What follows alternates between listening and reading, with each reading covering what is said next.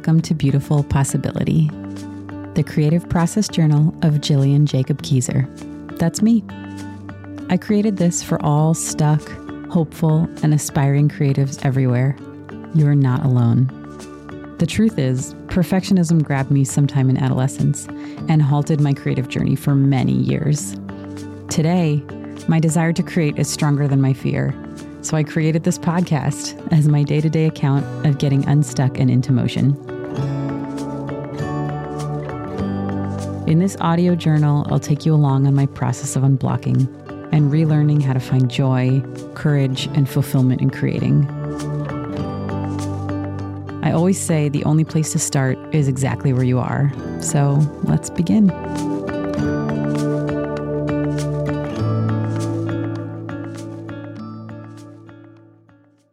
Hi, loves. Today I want to talk about something we don't often talk about, but has been really, really key in this part of my growth journey. And that's anger. When I say anger, what does that make you think of? Someone raging out of control, or maybe road rage, throwing things. I think a lot of us consider anger like a, quote, bad emotion, something we want to avoid, something that other people do, something that evolved people who are in control don't touch and don't deal with. It's only now, at this current age I am, in my late 30s, it's only now that I'm realizing that I was never really taught how to be angry. In fact, I was very much encouraged not to ever be angry. And that came from the outside as well as the inside. I considered anger, an attractive emotion, an unpleasant emotion, an emotion that felt out of control. And I very much wanted to be in control. And on top of that, I never saw examples of anger being embraced, anger being constructive. I don't know about you, but in my home, anger always got transmuted into some other emotion. Most often sort of like a passive aggressive, freeze out, where someone's angry at you, but they're going to turn it into ignoring you or conditional love or something like that. And so if we think of the spectrum of human emotions as, this rainbow with all these different colors in it, mine was missing red, it was missing a really key component of all the different feelings. I've been working on this a lot in my inner work, in therapy, and I found this book called Rage Becomes Her, which I'll link in the show notes. And in that book, the author talks a lot about the culturation of people who are cultured and brought up as girls and women, and how anger is not an acceptable emotion in our culture. We raise our boys to express anger. We're pleased with them when they are angry. We think they're expressing themselves. It's really healthy. Boys will be boys. They're just doing what comes naturally. And for girls, the places that we leave our girls to express emotions, there's a lot of room for sadness and very little room for anger. And so what that means is that we're training our girls to transmute anger into sadness. Now, both of these are what we'd call, quote unquote, negative emotions, but there's a key difference. Sadness is an emotion that you feel when you don't like something and feel you have no control over it. So you turn that feeling inward and you're just going to hold on to it. And there's a sorrow there because you're sort of defeated and powerless. Anger is when you don't like what's happening and you feel some sense of power to change it, even if it's a tiny power potential. It just means that you feel you have some agency, some support, some social capital with which to change the thing that doesn't seem right to you. Right? If you think about both emotions, they're both the feeling of a boundary being crossed, something unjust being done either to us or to someone else in our world. And with sadness, we're basically saying There's nothing you can do about it. So just hold on to that. Put it inside you and wrap it up and put it away. And with anger, there is room for that boundary violation to turn into positive action. To say, I've seen an injustice or I've experienced an injustice and I'm going to do something about it. As a kid, that might be, I'm going to hit you, or I'm going to call the teacher, or I'm going to knock over your tower. Whatever it's going to be, I'm going to go kick and I'm going to scream. And as an adult, it might be pulling in power in some other way. It might be speaking against authority. It might be activism. It might be writing a strongly worded letter to the editor. Whatever your thing is, it might be going home and screaming into a pillow, doing kickboxing, and then going to assemble a group to go work on something. There's lots we can do. But when we've trained ourselves to turn every negative emotion into sadness, it's like it's like 1,000 tributaries all running into one river, right? There's only one way. We become accustomed to inaction. This is what happened to me. I'd love to hear if this resonates for you. I became very, very accustomed to taking everything that happened to me that was disappointing, wasn't what I wanted, and turning it on myself and saying, what could I have done differently in that situation? Or how could I think about this differently so that I'm not so upset? And while that was a brilliant defense mechanism that I developed as a child, when I actually did have no control over what was happening in my environment, I was able to live in this very extensive inner world where I could change things that I had control over, namely my future actions and what was going on inside my brain. But that brilliant defense mechanism as a child outgrows its usefulness as an adult when I step into what really is my power and I have agency in the world, but I'm not using it. I'm not using it because I've built this very strong, very deeply ingrained habit to be sad when I feel a boundary has been crossed instead of doing something about it. Does this all make sense? Are y'all following me? Is it resonating? The point I want to make is that anger is one of those colors of your real basic 8 crayon Crayola box. And without it, we're imbalanced. And so one of the things I'm working on this year is reclaiming anger. And by that, I don't mean becoming a raging bitch, although some of you out there may disagree. That's fine.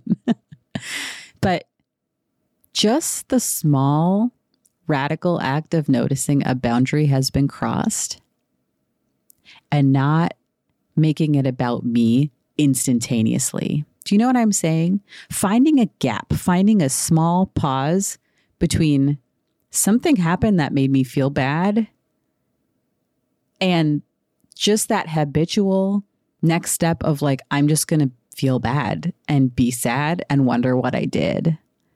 Instead, feeling bad and saying, hey, this person has wronged me. And it doesn't even mean that they were intentional about it, right? It's not a blame game. It's just an assertion that there is a boundary and that not everything bad that happens to me means I have no control over it.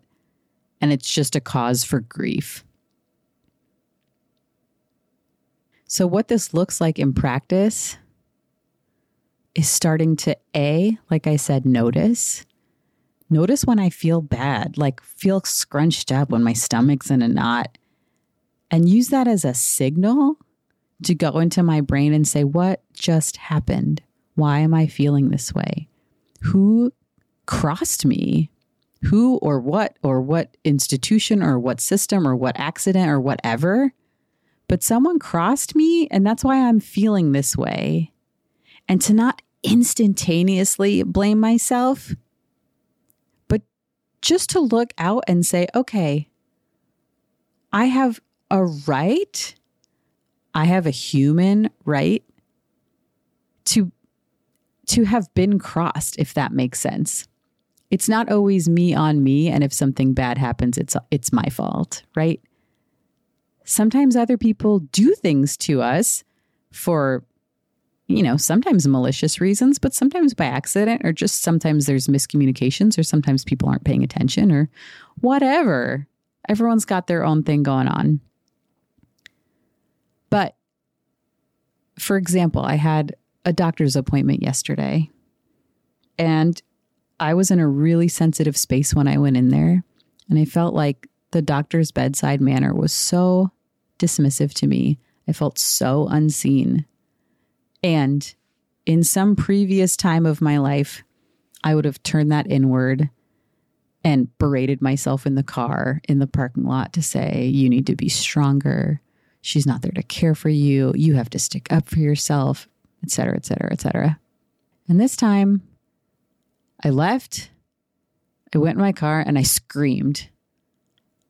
And I just took that, the fork in the road, like the freeway where it splits. Like I just took that other road. And it's such a subtle distinction, but to channel that energy that was pent up inside me into anger at this person who I don't think is a bad person, it's fine. I forgive her, but just to be able to channel that in a way that wasn't at myself, berating myself, felt really good. It felt really good.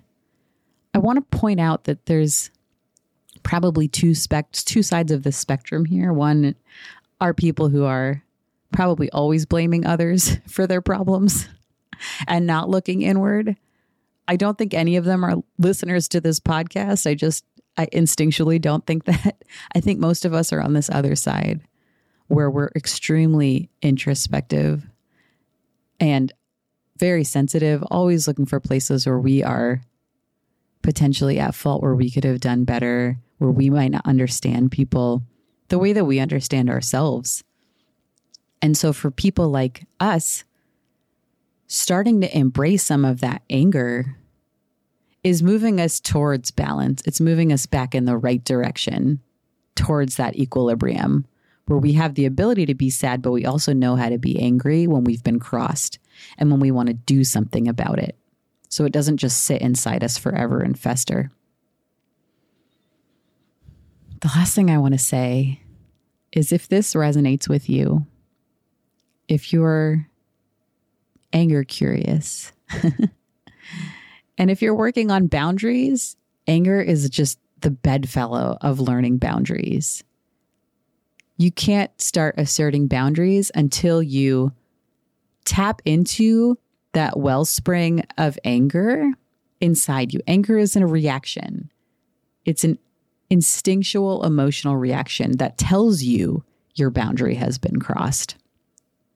So boundary work and anger work, beautiful, beautiful bedfellows. They're the two dancing emojis holding hands wearing leotards, right?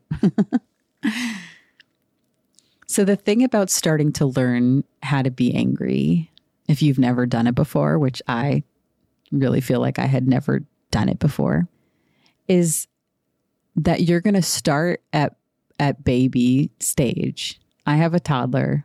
I have a 2-year-old at home. And when she gets angry, she flips. And when I get angry, I feel like I'm no further along than she is. And that's because that's true.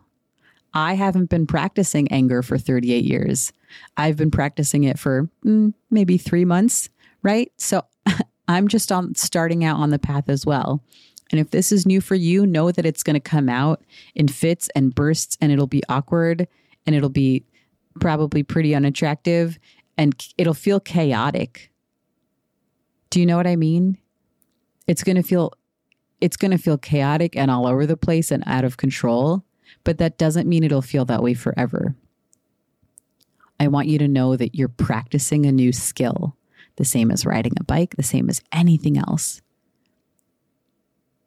And so for me, working on anger has felt really chaotic and not scary in that I think I'm going to do anything really bad, but scary in that it's a new feeling. It's like being on stage and singing for the first time. Like I'm finding a voice that I didn't realize was in there. And I'm giving myself grace to be awkward about it, the same as with any new skill. And to just pay attention, be gentle to myself while I'm learning this skill and feel into it. And with enough experience and enough practice, I will find the flow of anger for myself. And if you're on this path too, I wish you the same grace with yourself to communicate to those around you, to give it a try, to be gentle when it doesn't go your way, when you overstep, when you try something and it doesn't work. Know that you're finding your footing. You're on the way. All right. I hope this has been helpful, interesting. Shoot me a DM if you want to talk more about this or anything else that we talk about on this show. I would love to hear from you. And join us over on Instagram, beautiful_possibility. I'll talk to you next time.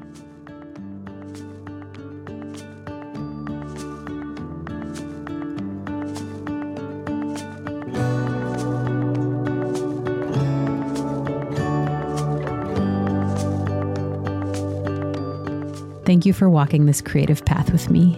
I'm so grateful to be learning with you. If you like the show, I'd love for you to share it with a fellow creative. And please leave me a review on Apple Podcasts. For more day-to-day support and inspiration, join our creative community on Instagram at beautiful_possibility. The show is hosted by me, Jillian Jacob Keyser, and edited by Abby Circatella. The theme music is from Candelian. Until next time, just keep going.